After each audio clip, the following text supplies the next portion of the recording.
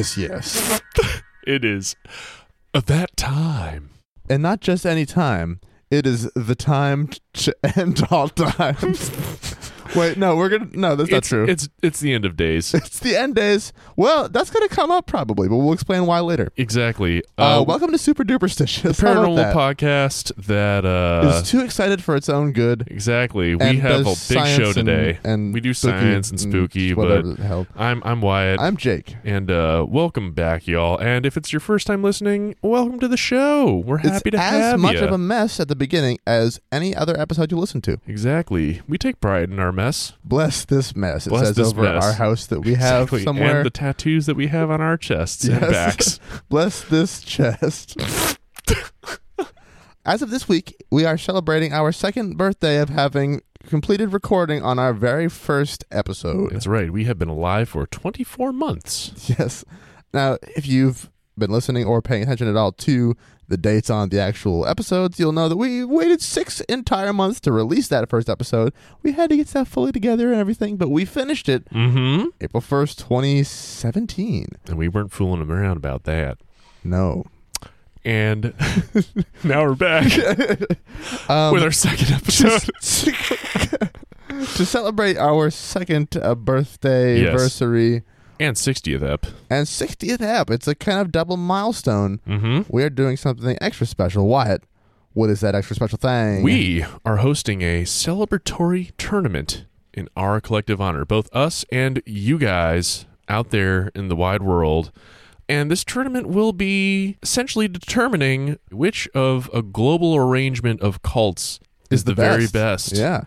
And we're doing this because who doesn't want to figure out which cult is best, honestly? Exactly.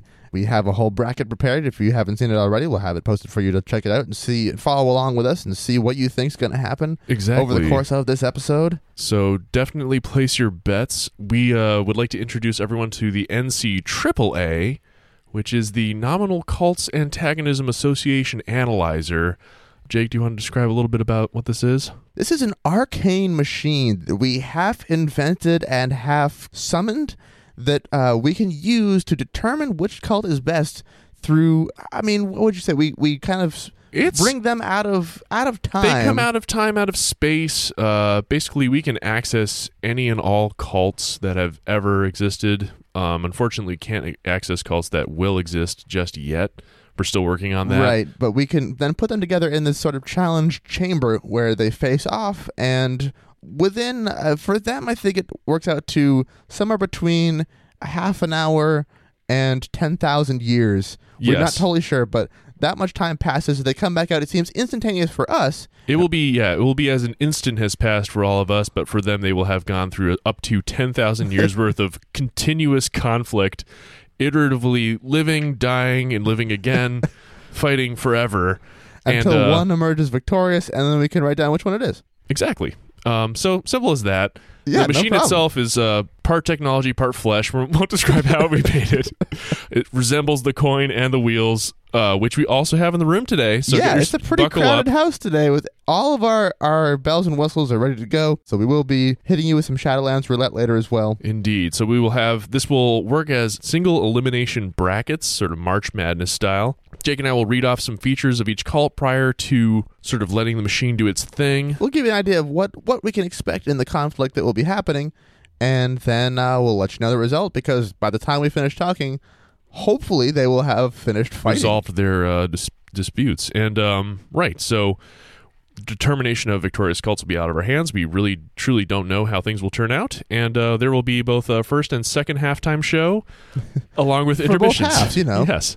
Now, before we get into this amazing tournament championship thing, we need to talk a little bit about something else we have special this week, too. In addition to it being our second birthday, our 60th episode, it is the launch of our Patreon, baby! It was bound to happen eventually. We are very excited about this because we think it's going to help the show continue to grow in a very major way. We have a lot of things planned for the future of Super Duperstitious. And so by the time you're listening to this, the Patreon is live, and you can check it out. That'll be at the top link in our description. It'll be all over our various social media. So Indeed. We'll be throwing it at you in every possible way. We want to make this show a major part of our lives, and yeah, we would love to have your guys' help in doing that. So yeah, we'll describe more in the future, later. But, yeah. but that's it for now. So What is a cult? In the strictest sense, it is a system of religious or otherwise dedicated veneration of a concept, person, or object. Generally, you're holding up a thing and dedicating a lot of your life to it. yeah, But what qualifies as a cult can often depend on your membership status. So yeah. typically people who are within a cult don't tend to see it that way. It's just And, a particular movement that they consider Happen themselves to be part important. of. Yeah, happen to think is important. The use of the term cult is kind of in itself pretty much necessarily insulting to anyone in the group. That's why people don't Indeed. consider themselves to be part of one. The accepted term nowadays for things that might be considered cults is new religious group, I believe. Or organization, New movement. religious organization, new religious movement. That's what I was Yeah. looking for. New religious movement. Some of these you might consider a new religious movement. Some of them are just like, nah, it's a cult. You'll be able to determine for yourself what kind of makes one or the other. A lot of it has to do with whether or not harm is befalling people who are members, or whether Indeed. they're doing harm to others. Indeed. It can be a dicey situation. It can be totally fine, no harm done to anyone. Like totally fine that they're doing their thing. Everyone's happy. Yeah. Freedom But, of religion, fundamentally. Exactly. We don't want to dump all over that with this show. Instead, We want are to simply having some fun. If you happen to be a member of one of these cults and you're living a happy, healthy life, more power to you. yeah, and then for you, it isn't a cult, and Yeah. it's If you happen to be a freak who's yeah. involved in one of these things, But if any of this sounds like something that either applies to you or sounds interesting to you, depending on which thing we're talking about, more power to you. Some of them, maybe not so much. that's right. So, without any further ado,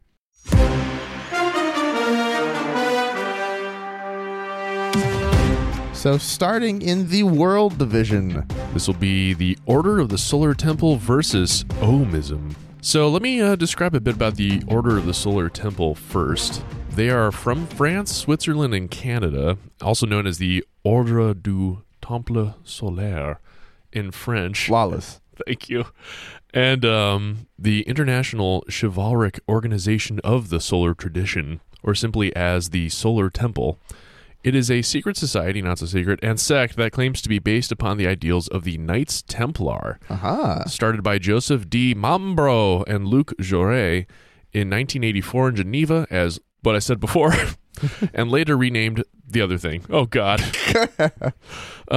They believe in establishing, quote, correct notions of authority and power in the world, unquote, and affirmation of the primacy of the spiritual over the temporal, assisting humanity through a great, quote-unquote, transition, preparing for the second coming of that boy Jesus Christ Oh, I know that one. as a solar god king, and furthering a unification of all Christian churches in Islam. Jake, what's Ohmism about? Ohmism was also founded in a similar geographic area. It was founded in 1969 in the so-called Oh, holy yeah. city of Mandaram near Castellan in the French Alps. Ooh. It was founded by Gilbert Bourdon, also known as Hamza Manara, the cosmoplanetary messiah of synthesis. He did this after Naturally. getting just super into Eastern spirituality. Yep. In the words of the website ohmism.org, the English version anyway, Ohmism is the universal religion that unites all religious currents on Earth in the unity of the sound Om. It is the ideal of unity for the evolution of humanity and its maintenance in the Golden Age, age of peace and worldwide solidarity. The word Ohmism comes from the sound Om, at the origin of all religious traditions of humanity, Om, Amen, Amin, and leads to the unity of the Absolute, the fusion in God.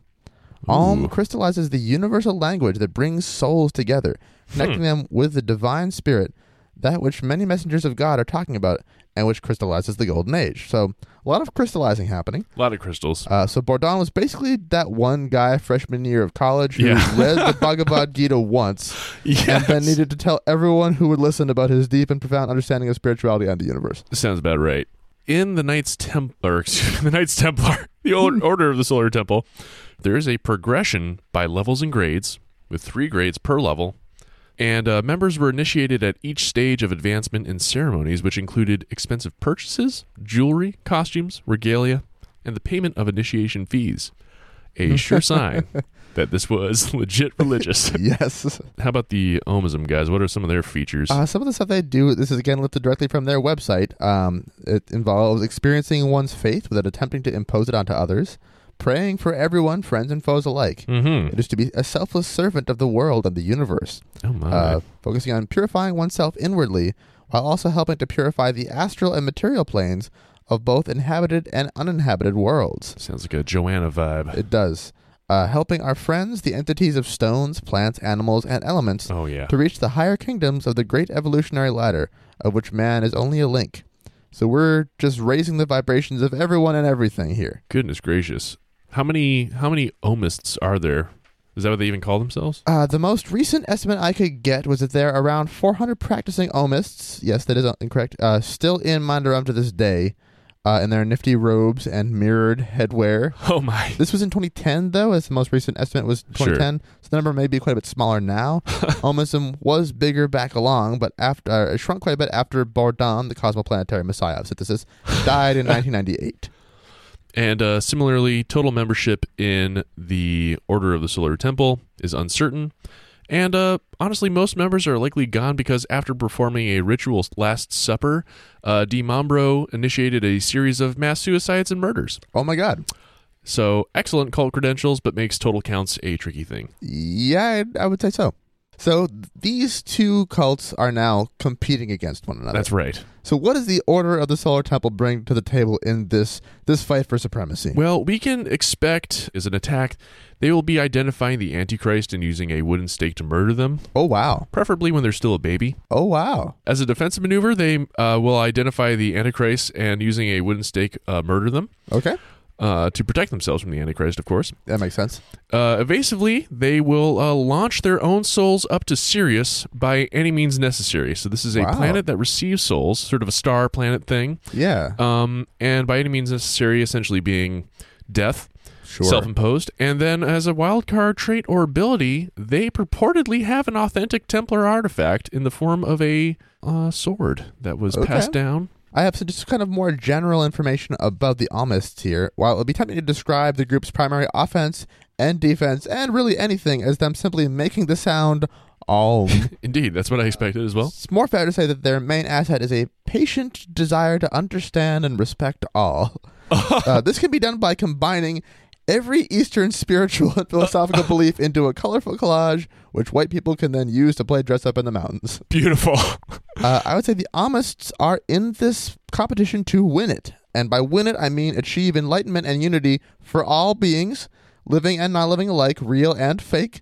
As they explicitly say, they're not out to impose their worldview onto others, but they do want to help everyone and everything reach the higher plane that we are all destined for.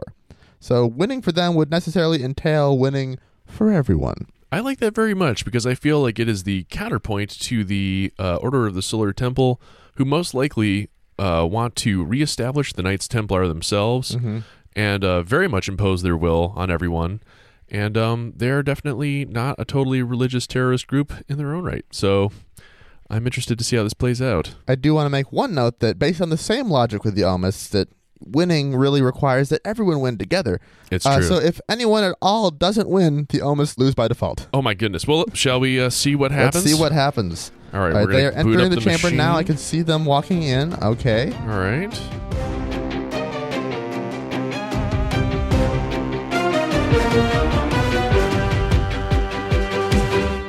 And ooh, by a thin margin, it does look like the Order of the Solar Temple came out on top. Would you look at that? Not super surprising given the differences between the two. Indeed. Well, that concludes the very first match. That was a...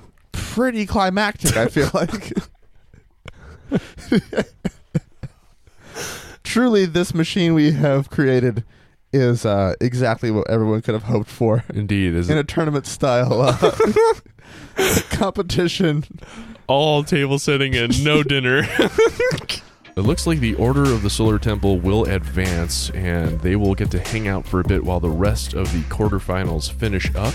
Yes. It looks like next on the docket are Shepherd's Rod and Temple of Set. Yes. Jake, do you want to tell me a bit about Temple of Set? Temple of Set was formed in 1975 by Michael Aquino, I think, who up until that time had been a member of the Church of Satan and rapidly had risen through the ranks to the previously unattained status of Magister Templi of the Fourth Order. Ooh. which is pretty cool. Like you do. But he got kind of dissatisfied with Satanism, finding that too many people were joining who he considered, quote, fad followers, egomaniacs, and assorted oddballs whose primary interest in becoming Satanists was to flash their membership cards for cocktail party notoriety. So he decided he wanted to leave and make his own religion, but do it right. My goodness. He implored Satan directly, who spoke to him, naturally, and told him that first of all he preferred to be called by his original name, Set, the Prince of Darkness from back in the good old days of being worshipped by the Egyptians. Yep. And said that you need to go out and make this book that I'll tell you how to write, and he did. And so at the core of the set of beliefs would be the idea of individualism, that is, not kneeling before some higher power in hopes of gaining their love and acceptance, but taking steps to look out for number one. That's what Set wants you to do, Wyatt. He's just so happy to see people find their own paths and make it on their own. I like this guy, and he is hilariously very similar to the founder of Shepherd's Rod, Victor Houteff, who founded Shepherd's Rod in 1929. He was originally a Seventh-day Adventist. Oh, but they're going to come up again later. But was disfellowshipped in 1930 for promoting what they considered heretical doctrines. Basically, they weren't Seventh-day Adventist enough for him. Essentially, they are Seventh-day Adventists who read the Bible so hard they started to see it as a magic eye puzzle. And they discovered new cryptic prophecies to follow in preparing for the second coming of Christ. Yada, yada, yada. Basically, they gave it all up to God and Christ and Holy Spirit and God and Christ. But somehow, they're still less intense than mainstream Seventh-day Adventists. I don't get how. Interesting. Good times. We have the battle of the kind of break-off groups. Indeed. One decidedly Christian, one decidedly not. They like to consider themselves separate from Satanists for sure. They call themselves Setians instead. Ooh. It's kind of hard to tell how many of them are out there. The Temple of Set Facebook page currently has about 13,799 likes. Mm-hmm. So some percentage of those are probably members, but Wikipedia estimates they have between 200 and 500 members total. Oh my goodness. A little different. The Shepherd's Rod, by the mid-1950s, among regular subscribers, students, and devotees, may have numbered close to 100,000 worldwide, but those numbers have since likely changed. Yeah. Though that organization collectively still does exist. What would the Set Boys do in the upcoming competition? Well, one of the main things that's very important to being a member of the Temple of Set is practicing black magic, which they sometimes refer to as like left-hand magic. And so performing these kind of powerful acts for yourself. So if in this case, if they want to win, they're going to use their magic to do it. They'll probably also use moral superiority to other satanic and satanic adjacent groups. And also probably the most powerful tool they would have is hardcore New World Order conspiracy nonsense from Aquino himself. So they have some different tricks up their sleeves. I like that. I think we can expect Shepherd's Rod to, in retaliation, bonk disbelievers and heretics with their rod. And they will also break away from conflict of any kind when you aren't keeping up with the hidden messages that they're hoping to see. So essentially, they're expecting probably to sort of interpret Set in their own way. And they're also very capable herders. Naturally. So ultimately, the Temple of Set wants everyone to worship Set and practice the black magic of their various orders, which include Order of Beelzebub, Order of Leviathan, Order of Set Nekamwast, Order of the Trapezoid, and Order of the Vampire. Order of the Trapezoid. You know, those things. Oh my God. Which, by the way, part of some of the things that the Order of the Trapezoid does is try and understand the secrets of the universe and some kind of general Grail quest stuff. Naturally. So anyway, they would never claim to want power in the way of wanting to actually rule the world or anything, but they're very adamant about the necessity of individual will and direct application of black magic. None of this is meant to be theoretical, but instead purely practical. Very different from Satanism. Also, not for nothing, membership is $80 a year. Oh, how about that? Shepherd's Rod, their main motivation in this competition, they told me earlier, was getting something like 144,000 people to collectively set the finest tables for the Big JC. The Big JC Penny. So let's see what will happen when these two very strong-willed groups face off.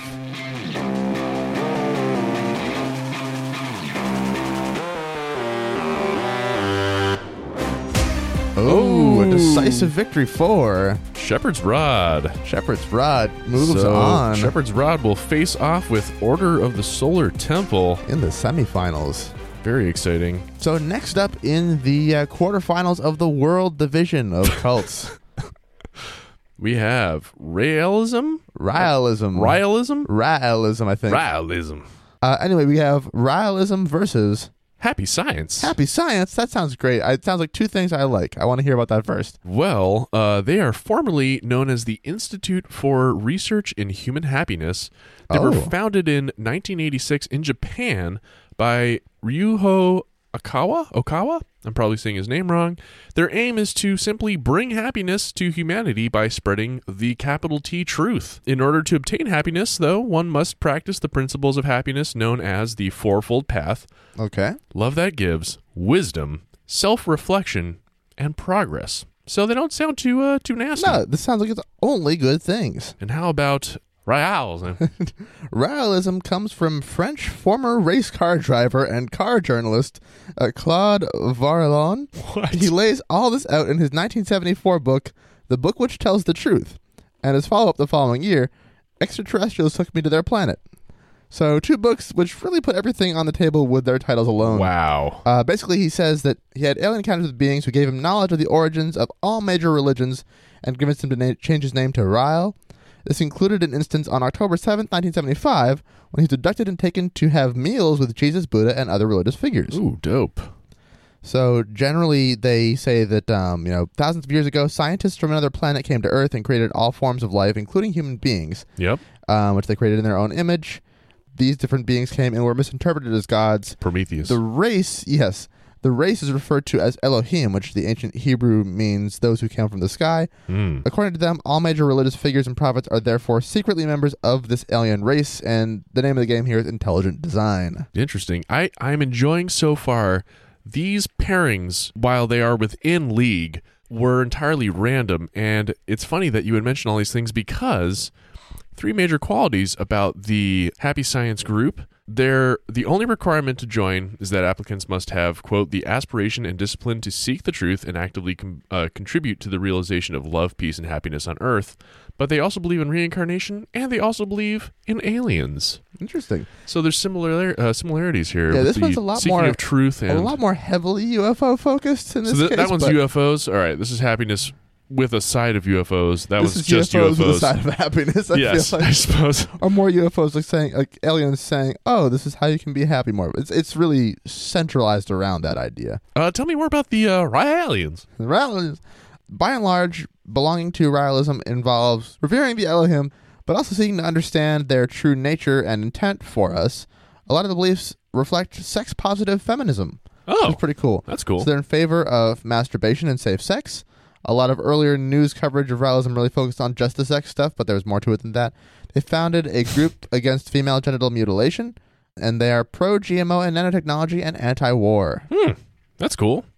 Well, I don't dislike either of these groups so far. And there are apparently around 100,000 Ryalians out there in the world at this very moment, so they for sure have strength in numbers. That's pretty cool. While I couldn't find an exact count, they claim to have membership numbering in the millions, Wow. specifically up to 11 million members. Wow. That is Practicing a fair number. Happy Science. So that's a good order of magnitude or two above what I've got Perhaps. going on over here, but that's fine.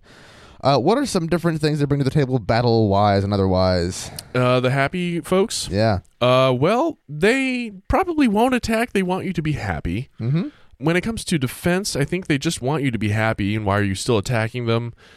As far as evasive maneuvers, they'll probably ask to please stop attacking us. They just want things to be nice. Mm-hmm. And as far as any kind of wild card, they maybe actually want to stoke the flames of international conflict between Japan and both North Korea and the People's Republic of China. Oh, no big deal. Okay. Yeah, just by the way. So just for some particular How about features how about your guys? about Ryalists, definitely the building of extraterrestrial embassies would be something that they would use to their advantage. They are very into human cloning, which could help a lot with their numbers as Get well. their membership up. Some particular moves that would help them in particular are reverse cowgirl and Italian chandelier. Nice. So shall we see how our two... Yes, these two decidedly pretty evenly matched, not in terms of numbers, but in terms of style. Indeed. They've got a lot going for them in the same ways. Finally, who is going to come out of this on top?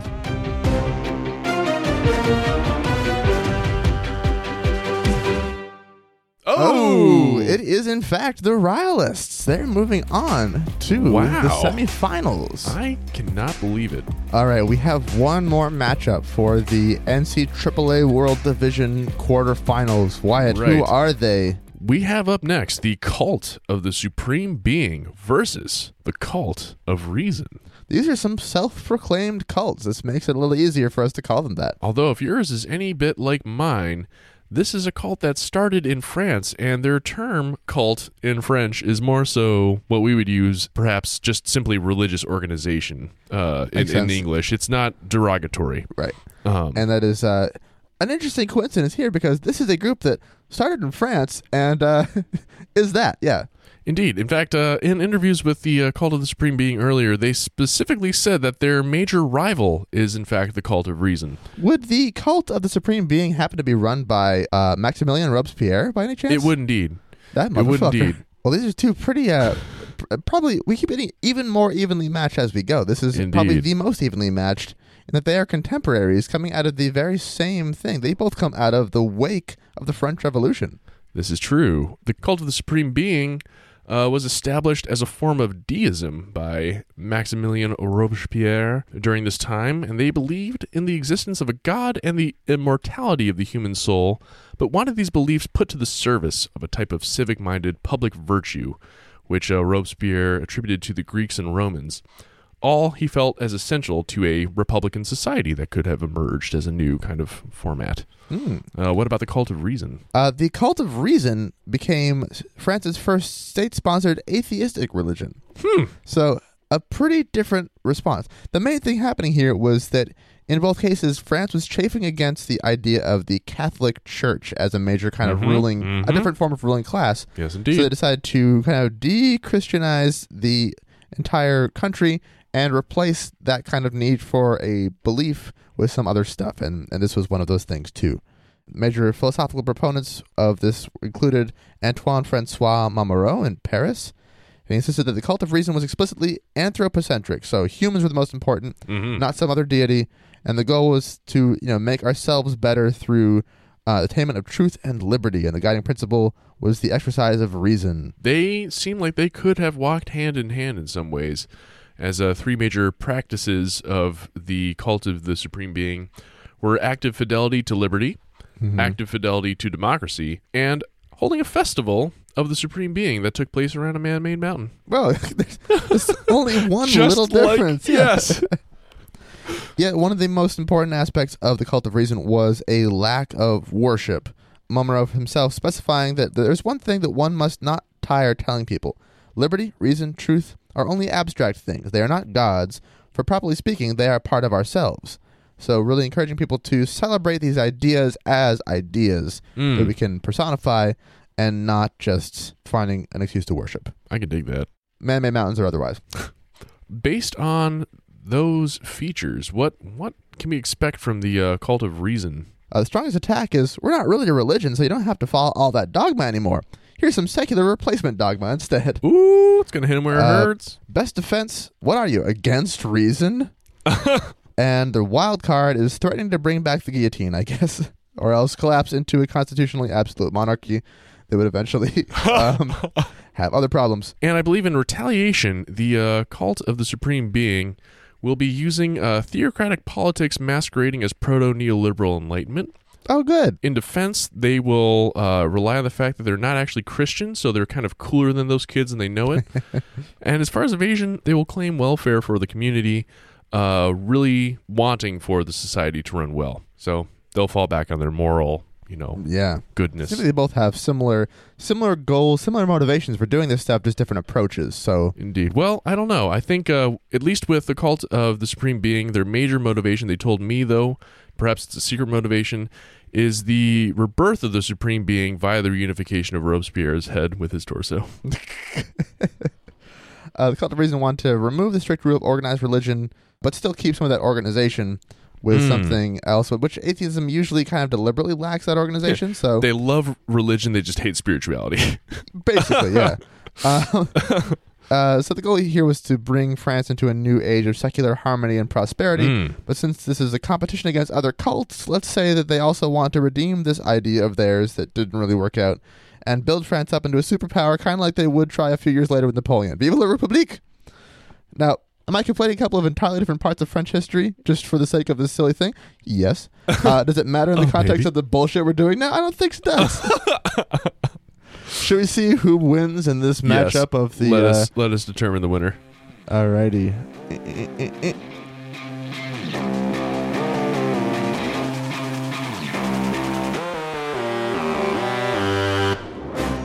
Oh, Cult of the Supreme Being came out on Supreme top. Being did come out on top. Seems pretty supreme. They will go up against the Raels. And that sorts it for the World Division quarterfinals. We'll next move on to the quarterfinals for the Global Division. But first, that coin's been calling me, Wyatt. Oh boy, you want to flip it for me and I'll get on a wheel? Sounds good to me. All right. All right, this is a segment of Shadowlands Roulette. So nice. I just feel I was feeling pretty intense with all the excitement of the tournament and stuff, and now I'm just feeling just kind of at ease. Exactly. And also a little scared, but maybe that's just me. I don't know. Yeah, exactly. Shadowlands Roulette is a game we play sometimes. It refers to an ancient website called theshadowlands.net. That's right. It's a page back from, I think, about 1994. I think that's right, yeah. That hosts a series of tales from around the globe and from around the United States. Hauntings these and are weird spooky occurrences. hauntings, exactly. And we have two if you're unfamiliar with this setup we have a coin, a cursed coin we flip to determine which of these two wheels we spin. The wheels are kind of like Price is Right Showcase Showdown wheels. but made of bones and metal and flesh and sort of like something like that. Yeah, I it's never really strange. realized I quite don't know what how they to were. exactly but tell. I go kind of blind to it when I'm on them. Yeah, it's easier to just kind of not think about it too much. But we flip the coin, we determine which wheel to spin. And So then- in this case, I'll flip the coin, you'll spin the wheel. Exactly. It determines we which seal the fate, or I guess just determine which wheel for the other person. Yeah. And then the person who spins the wheel itself will One of us flips the coin, which determines whether we spin the wheel of states or the the wheel dreaded of other wheel of countries. states or the repulsive wheel of other countries. And then the other, so whoever doesn't flip the coin but instead spins the wheel does that. And they read an account from the place that is selected by the wheel itself. I think we're caught up on what That should this be is. crystal clear now for the audience. I'm and I gonna flip the think coin now. you flipped a coin. Partly because it's been climbing onto my lap while we've been talking. It's getting impatient, I think. It's gotten back into its non-rigid form, where it seems more just like a floppy frisbee disc. You know how when you get an x-ray at the dentist, that kind of heavyweight apron they put over you, the lead apron? The lead apron to protect It you feels from like cancer. that, except throbbing. So I'm kind of eager to flip this off me. All right, give it All right, a here flip. we go. It landed over there. What did we get? It's the the dreaded Wheel of States. Oh boy. All right. Well, take my mic. I got your mic so you can climb All right, up there. Thank you very much. Yeah. All right. Oh, You need a leg up? Are you good? I think I'm good. It feels like the wheel has grown. I think it always kind of seems that way. I don't know. All right, here we go. All right. Very good spin. Very good spin. Let's see where it goes. See where it's going to land. It's going to land on Ooh, Illinois. Land of Lincoln. Land of Lincoln. I will now go to Illinois and just scroll around like a crazy son of a bitch. There are a ton of entries at Illinois. Oh my goodness. Illinois is quite haunted, I guess. All of these are just ghost accounts of Lincoln, just running around haunting I everybody. will do one from Milan. Milan Manor Apartment Woods. In 1986, a young boy was ran over and killed by a tractor plow. The farmer who was driving the plow reported seeing another boy. The farmer stated the only description he could give of the second boy was, he was wearing a red t-shirt, blue jeans, and had dark brown hair and was around the age of 8. When the neighbors of the deceased boy, who resided at Milan Manor Apartments, were questioned. They reported seeing him last with a young unknown boy fitting the farmer's description. There were no reports of the boy in the red t-shirt being seen until 1989. There have been numerous reports of two boys playing in the woods together around dusk. Upon hearing the story, a couple of explorers decided to check it out. Explorers? They took a trip to With Milan Manor. helmets and khaki kind of, I don't know, general Pants? safari. Khaki safari wear. Khaki, yeah, exactly. Everything is Not khaki. not just like, office wear. Exactly. Slacks. Pair of chinos. Yeah. They took a trip to Milan Manor Apartments, parked in the parking lot, found a trail that led into the woods located past the cul-de-sac, parentheses, circle. They followed the winding trail to a little stream, crossed the stream walking over a piece of lumber, took the path leading to the right, then they came to a fork in the path, This is very specific. and decided to take the left path up a hill. After we reached the top of the hill, we stopped to catch their breath before continuing. They caught someone else's breath? I never thought That's it could happen. frightening. As they caught their breath, they saw two little boys, one of which was wearing a red t-shirt, running into the cornfield. As they entered the cornfield, they vanished. Unable to believe what they had just seen, they walked toward the cornfield and was unable to find even a footprint, but could still hear the laughter of the boys. That was a truly chilling tale, Wyatt. Frightening. The dissociative moments towards the end really freaked me out. Me too. For different reasons than usual, but yes. All right. So Well, I think we can put a little pause on this. We will for now. We can return return to Shadowlands Roulette. So, that was a great break. We can now dive into the NCAA Global Division.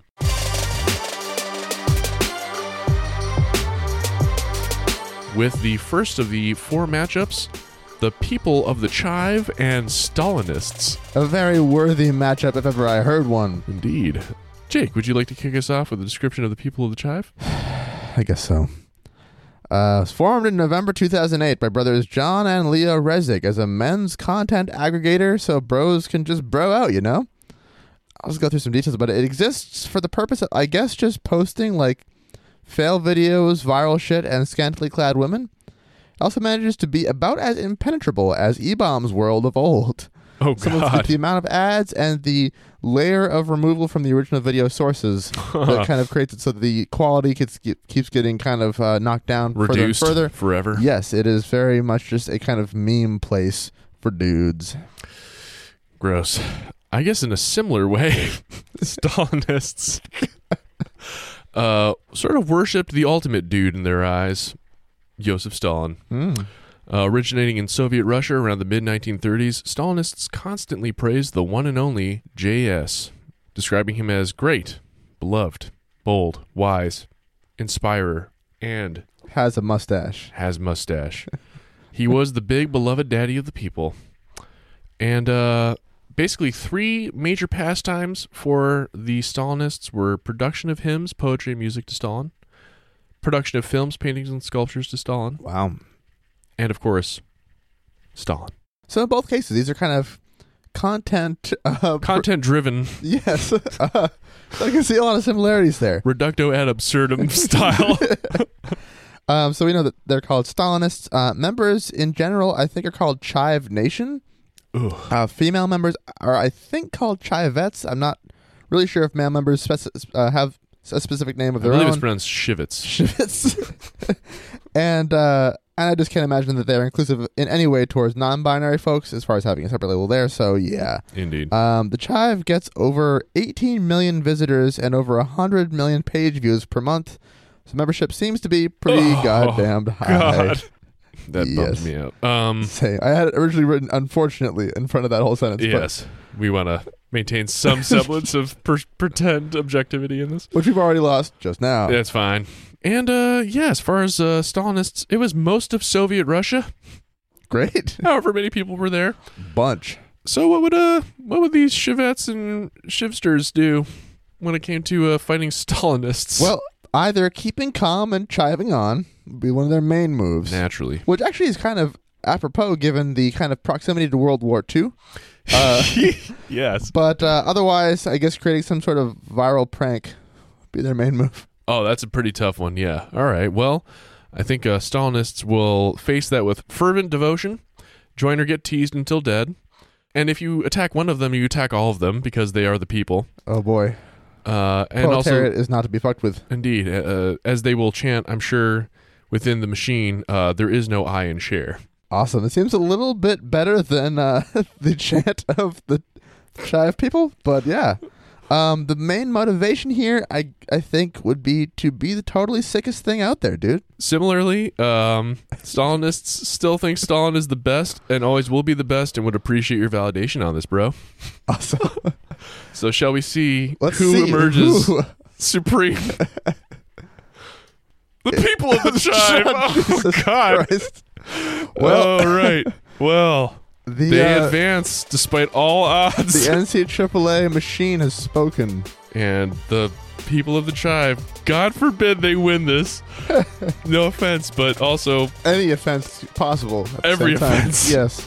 so let's move right along. Yeah, quickly, get that taste out of my mouth. Next, we have the Branch Davidians versus the Unification Church. Yeah, hit me up with some info about the Unification Church. I will. Unification Church was originally founded in 1954 under the name Holy Spirit Association for the Unification of World Christianity in Seoul, South Korea, by Sin Myung Moon. For that name, they're often referred to as Moonies.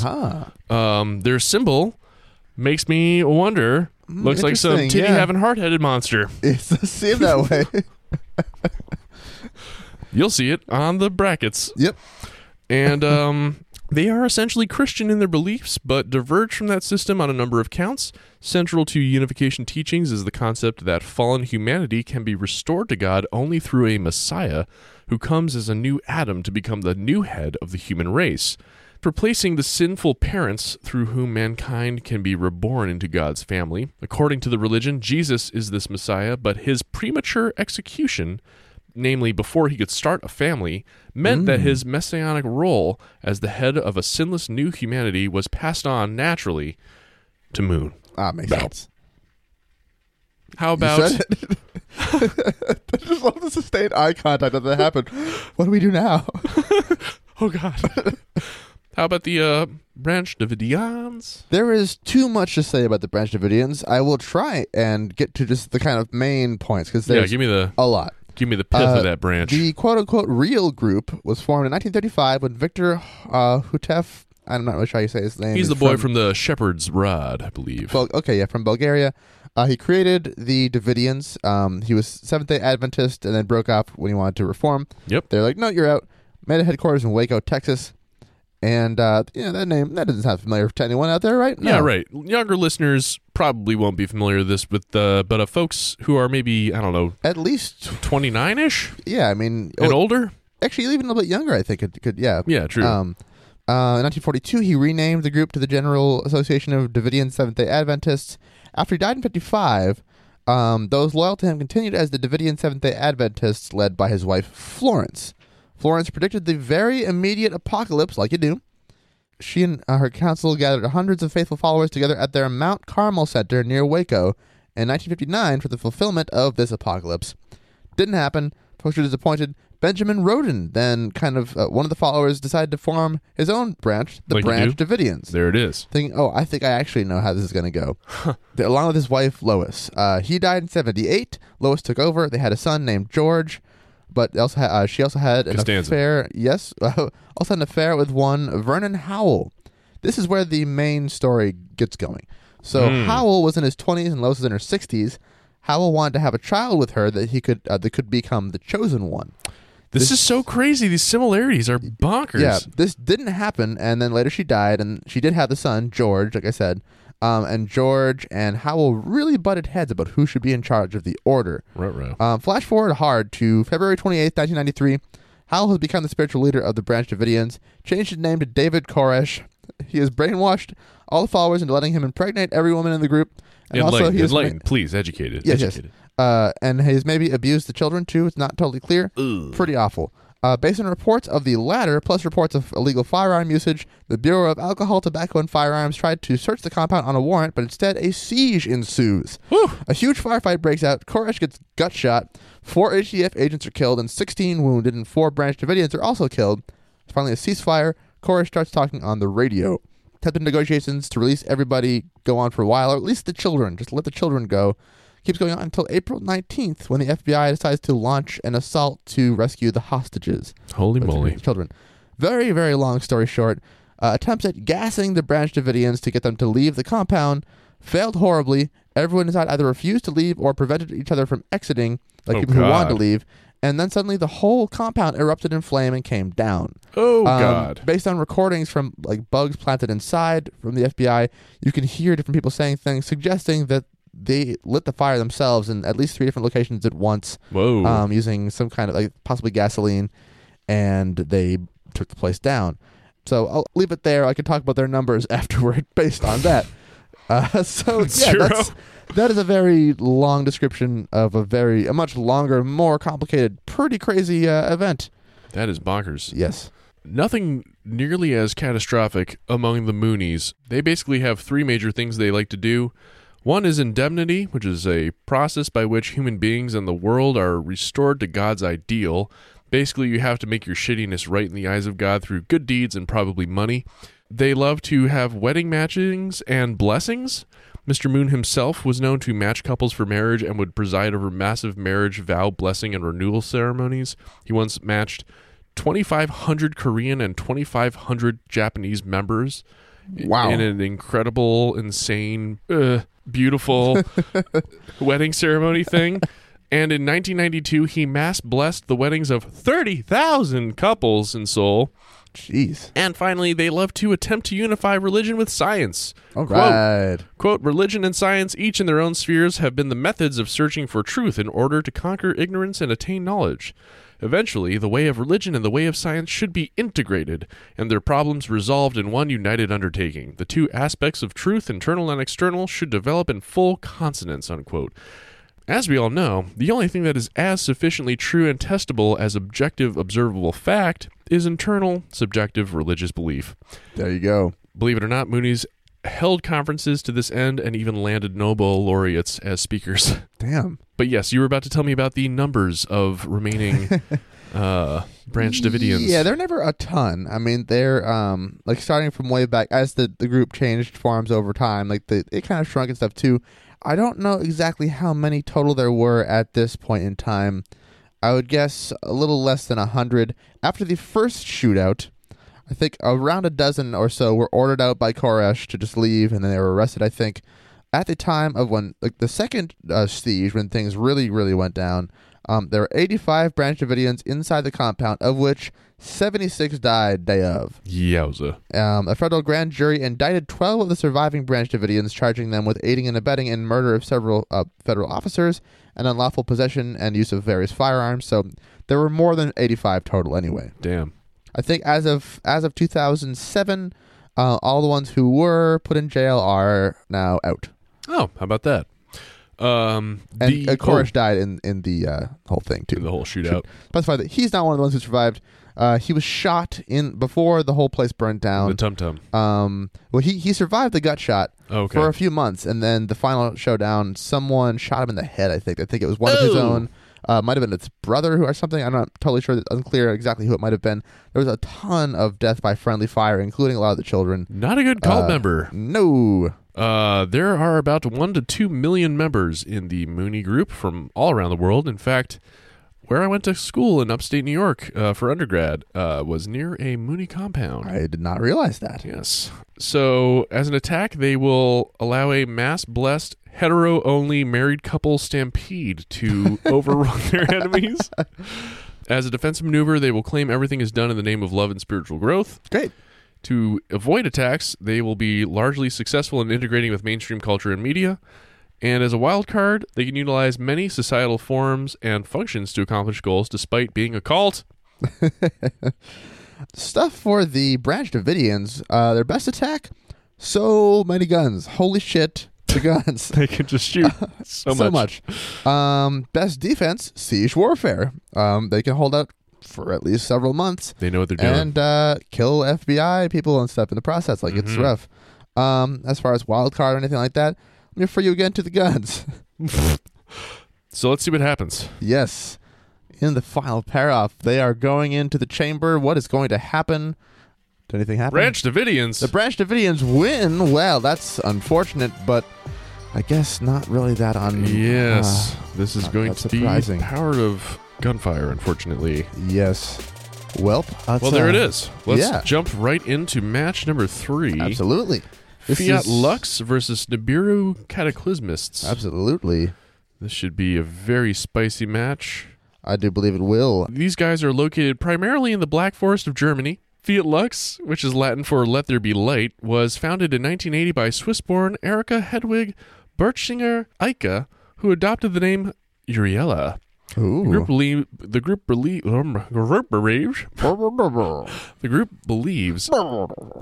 Uriella to be able to receive messages from Jesus Christ, as well as Mary, the mother of the Jesus. They also happen to believe the apocalypse is coming and that alien ships will arrive to evacuate their members prior to the transformation of Earth into a new paradise world called Amora. Oh, okay. How about your guys? It's another doomsday cult, too. So we've got its funeral rope. All right. Unlike the Branch Davidians, this is not a murderous doomsday cult. It's a little more in line with yours. We're calling them the Nibiru Cataclysmists since they don't really have an official name beyond just being believers in the Nibiru Cataclysm. In 1995, self-described alien contactee Nancy Leader first proposed the idea that a huge rogue planet hiding on the outside of our solar system occasionally passes very close to Earth on its highly elliptical orbit, like I think every 3,600 years or so. And next time, its gravity will fuck up our magnetosphere, dislodging the Earth's crust and then making everyone and everything die. So think Melancholia, but less collision-y and way less insufferable. Leader has the ability to receive messages through an implant in her brain from aliens in the Zeta Reticuli star system. On her website, Zeta Talk, she stated that she was chosen to warn mankind of an impending planetary collision which would wipe out humanity in May 2003. When that didn't happen, it became more Mayan calendar 2012, and then a secret so that global governments can't declare martial law around the time that it's supposed to happen. Now we don't know exactly when, unless you remember. Oh, yes, naturally. What are some of the things that describe these Nibiru dudes? Mostly just conspiracy theorists who are into UFO stuff and believing that, people are hiding stuff, distrust of authority, especially NASA. Saying that they're trying to pretend that there's no... they're covering up the existence of Nibiru, naturally. Right, exactly. Well, the Fiat Lux folks, pretty delightful. They basically have scheduled prayer to, I guess, aliens and God. They wear white ceremonial robes all the time, and they have a strict vegetarian diet. Alrighty. Not bad. How many Nibiru folk are out there? Do you have an estimate? Hard to say for sure. David Morrison, who's planetary astronomer at NASA Ames Research Center and senior scientist at the NASA Astrobiology Institute, estimates that there are over 2 million websites devoted to talking about the Nibiru Earth collision. Oh my God. He receives about 5 emails a day of people asking about Nibiru. Whew. So based on that, probably a lot. Not really clear the number. We have very few of the Fiat Lux, which are kind of unfortunate because there's just about 3,000 made up of an inner circle of 135 members, another 800 dedicated followers, and then 2,000 barely mentionable sympathizers. So we could just keep on pushing through. So should we run through what different kind of skills and or attacks or whatever they bring to this fight between the two of them? Very briefly, I think the Fiat Lux folks would cry out Fiat Lux.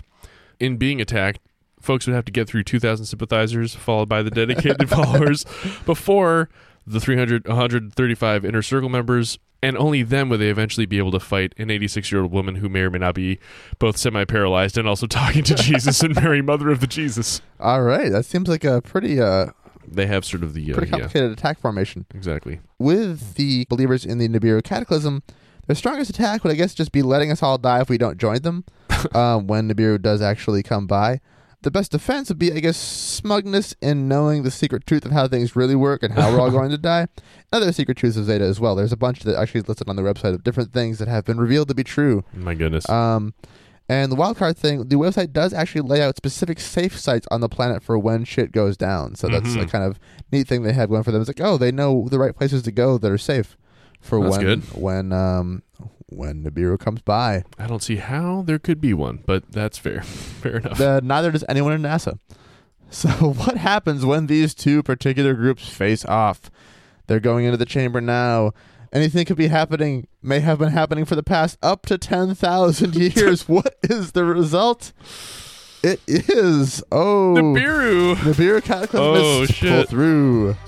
We have one final pairing for the quarterfinals in the global division, and that is the Discordians versus the Lululemoneers. Do you want me to lead in with the Discordians? Yes, please. Tell me a bit about those boys. Discordianism is based on the book Principia Discordia, written by Greg Hill and Carrie Wendell Thornley in 1963, under the pseudonyms Malaclips the Younger and Omar Khayyam Ravenhurst. Okay. So taken literally, the practice encourages the worship of the Greek goddess of strife and chaos, Eris, or the Roman goddess Discordia, hence the name of the group, and embracing the notions of order and chaos and the idea that both are illusions. Discordianism can also serve as a metaphor for the ideas and philosophies of religion, wherein everything is known to be untrue, but the guiding principles can be useful anyway. So it's like creative nihilism. Pretty much. Or in its own way, it's kind of like a super pretentious, way less fun version of Bokononism. Cat's Cradle was published the same year as Principia Discordia. Oh, so shit, that's crazy. Kind of funny that they have similar religious things going on, except Bokononism is more fun, and there's calypso music involved. Ooh, I like that. Lululemoneers, founded in Canada by Chip Wilson in 1998, so simply a year before a certain movie would come out. Lululemon is a self-described yoga-inspired athletic clothing company that makes a variety of types of athletic wear, established and marketed via a tone of wellness, empowerment, and happiness among their employees and customers. Like the time when he said that if people showed up naked to Lululemon, they would get a free outfit from Lululemon. Something along these lines. Cool, yes, yeah. you're cutting to the chase somewhat. I'll just jump right into some of their major practices. No, that's fine. They refer to their sales team as educators who aren't selling anything, but instead educating people on the technical features and functions of their garments. They co-opt and bastardize yoga and yogic practices. For example... like anyone practicing yoga in America, pretty much. They are the kerosene to that fire. White people... One example of this, the employee regulations are detailed in a book called Pramana, which roughly translates to knowledge in Sanskrit. And finally, and perhaps most endearingly, employees are given constant feedback and coaching through a process of scrutinization. For example, if in a bad mood, you must just do a clearing, which basically involves someone telling you to get over what's getting you down. Well, that sounds like a good time, I think. Some major practices in Discordianism. I mentioned the core tenets of order, chaos, and the meaninglessness of each. There's also Operation Mindfuck, which consists mostly of a series of missions to do low-key versions of the kind of silly bullshit Anonymous might do.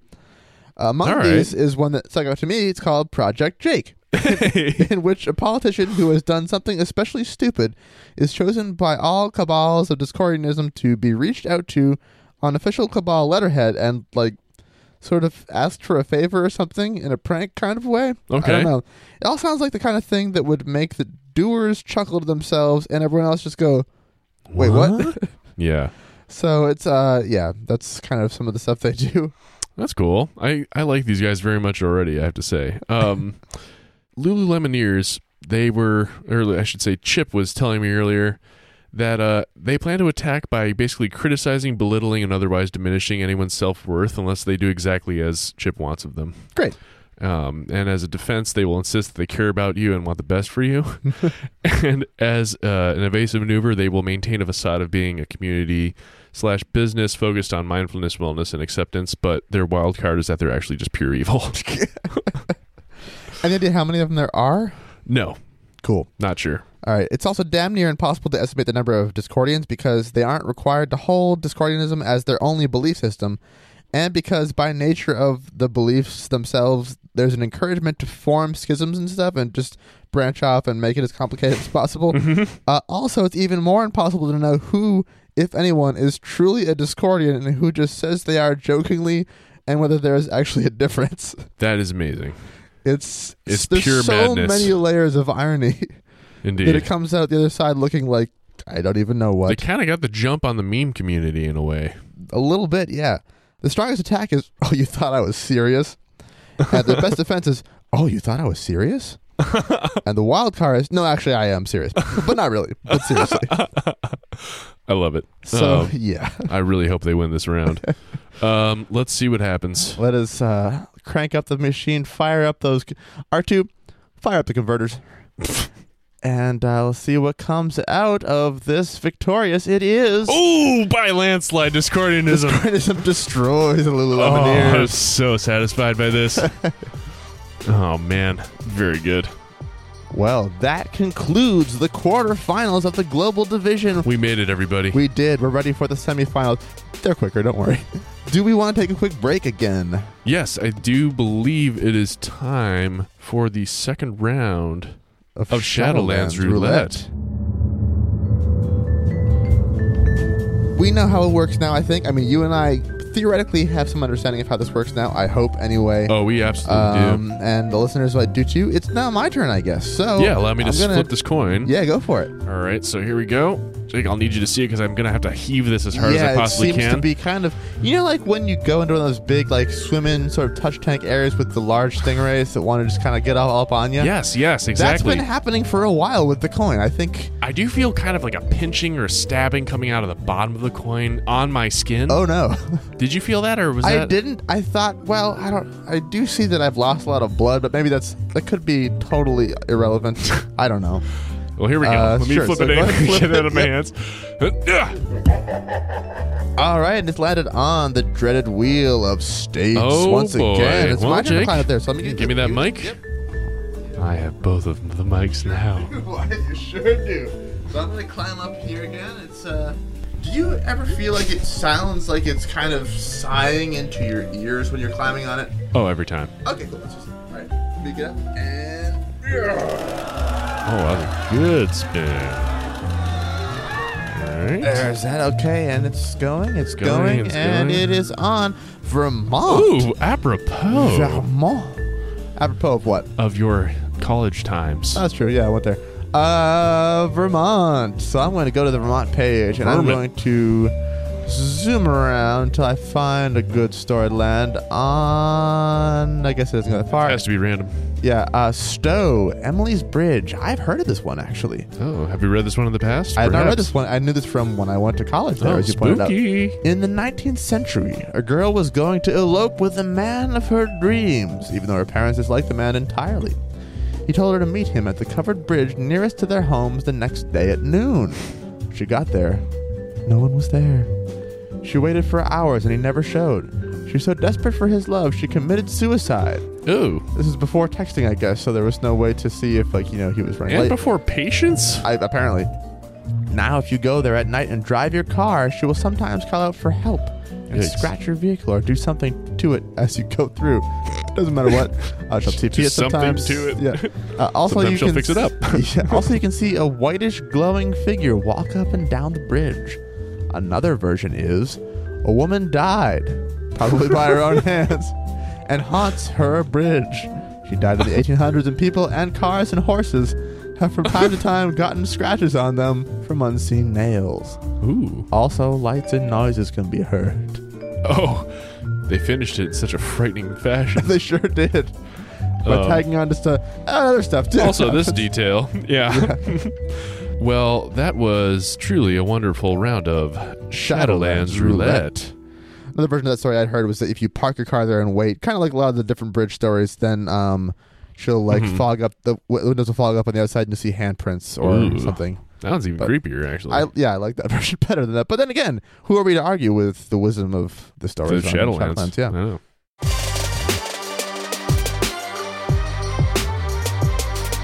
So we are now ready for the semifinals, starting Tension with... is mounting. Oh, it's ready to fuck.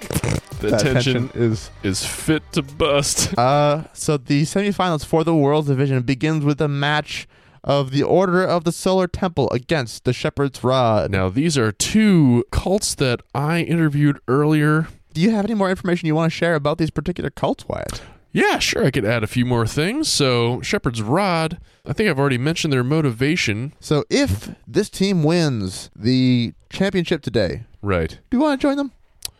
I'd say probably not. As you already covered, the Shepherd's Rod is sort of part of the Branch Davidians, and Waco was a PR nightmare. So I say no. If they win, I'd rather not join. Sounds good to me. All right. How about Order of the Solar Temple? Did you say that? Order of the Solar Temple. I mentioned earlier that they are getting a Templar artifact given to the founder of the Order of the Solar Temple, D. Mambro. The Master Sword from the Temple of Time, right? Indeed. It was given to him 1,000 years ago in a previous life. So Oh, jeez. it's quite a powerful artifact. I'm interested to see how they use it. But as far as joining that cult, I'd say no. While the thought of wielding a really old sword is appealing, I don't want to have to fire my soul up to Sirius by any means necessary. Yeah, I mean, there are a few means I'd be okay with, but all of them, I don't know. So I guess we're ready to see how these two Let's previous pop them into the victors machine. happen. Yeah, so let's just cram them both in there, set it for Let's set it up semifinals. to 100. Yeah, semifinals setting is actually 100,000 years. Okay, so let's turn that on, and it is the Shepherd's Rod. Oh, goodness gracious. I'm glad to see the Order of the Solar Temple kicked out.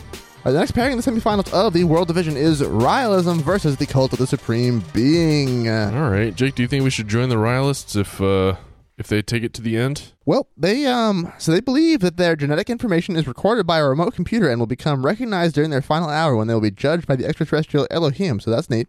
If they win, joining would mean a lot of freedom to do a lot of normal stuff that other cults maybe wouldn't be so into. As far as, it's kind of a more liberated, more progressive series of beliefs. Yeah, sure. Plus embracing a number of pretty just good values overall, which is better than can be said for other groups. But they are also believers in intelligent design, which would be tricky for you and I as evolutionary biologists. Mm-hmm. So I'm a little on the fence there. I guess I'd lean towards yes, but I'm not so sure. Similarly, for the Cult of the Supreme Being, I'd say if we have no better choice, we could join them. They're not bad guys, and Robespierre was buddy-buddy with other theophilanthropists like Thomas Paine and Jean-Jacques Rousseau. But Robespierre does sound like he was a dick and will likely be a bad boss, so they're still better than Catholicism. Alrighty, now let's put them in for, was it 10,000 or 100,000 years? 100,000 Put years. them in for 100,000 years. Set it to spin cycle, and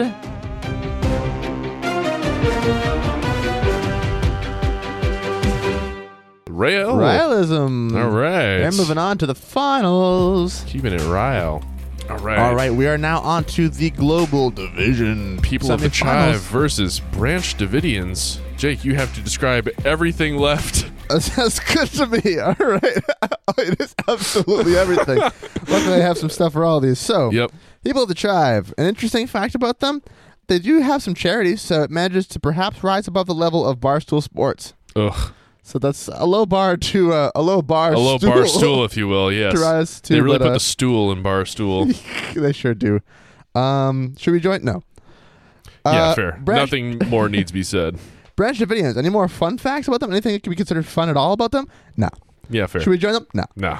So this So is the dreaded 100,000 duo. years. Maybe of set the them two for $1 of them million. fighting out. Yeah, let's put them in for $1 million.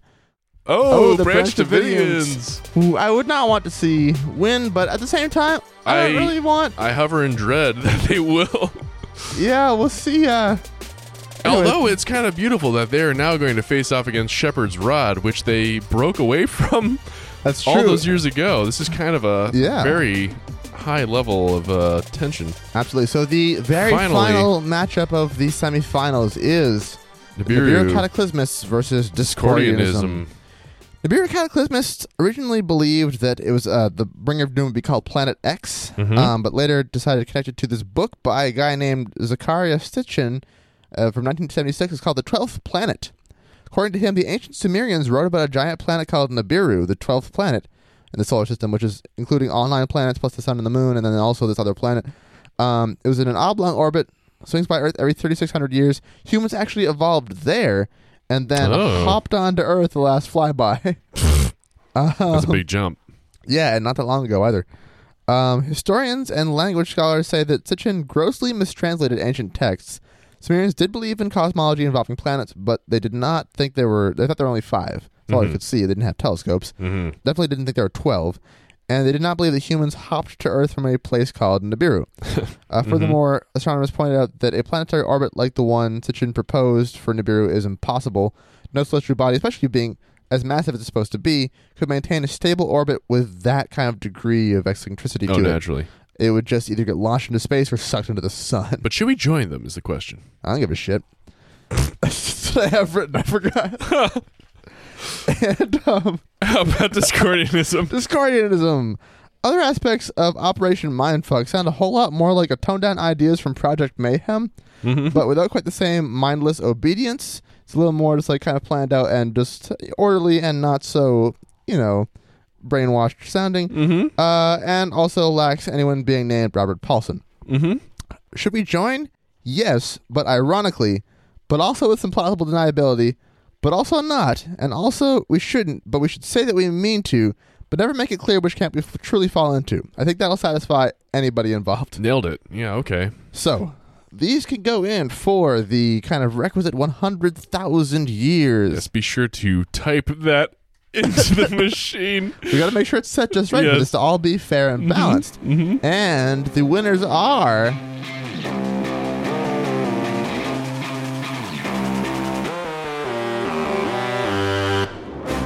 Ooh, Nibiru. Cataclysmus. Sorry All right. to see Discordianism go. They're probably fine with it. I mean, yeah, they win no matter what. Like, whatever, we didn't even want to play anyway. It's fun. At long last, we have arrived at the finals, which involve 4 teams. Because this is the NC AAA. AAA. And this is just how we do things here. It was not an accident. We knew what we were doing when we set this up. We this is didn't how it's hurriedly supposed to work. set this up over the course of 2 days. No. This has been planned for the last 2 years. It's in fact chiseled in stone over the last 2 years. by blood, sweat, and tears. And we're now Which is going really to hard to find chisel out. with. Yes. We will now find out. Who wins? Is it the Shepherd's Rod, the similar but more violent and horrible Branch Davidians? Is it the kind of sex-loving peace and good times Ryalists, Who also want aliens. aliens, or separate alien believers, the Nibiru Cataclysmists? Who expect the world to explode. Yes. Let us discover by... Putting them in for 100 billion years. Oh my god. I will now unlock a special part of the contraption Oh, I didn't even see that compartment before. that So they go allows in for the there. 100 billion year setting. All right, so I guess because they are dying and reliving again, they will not be evolving into new creatures or anything weird like that. We can Right. expect it to work out just fine. Are we ready for this, Wyatt? I think we are. Here it is, the moment we've all been waiting for. The winners of the NCAA Championship Cult Thing. Are...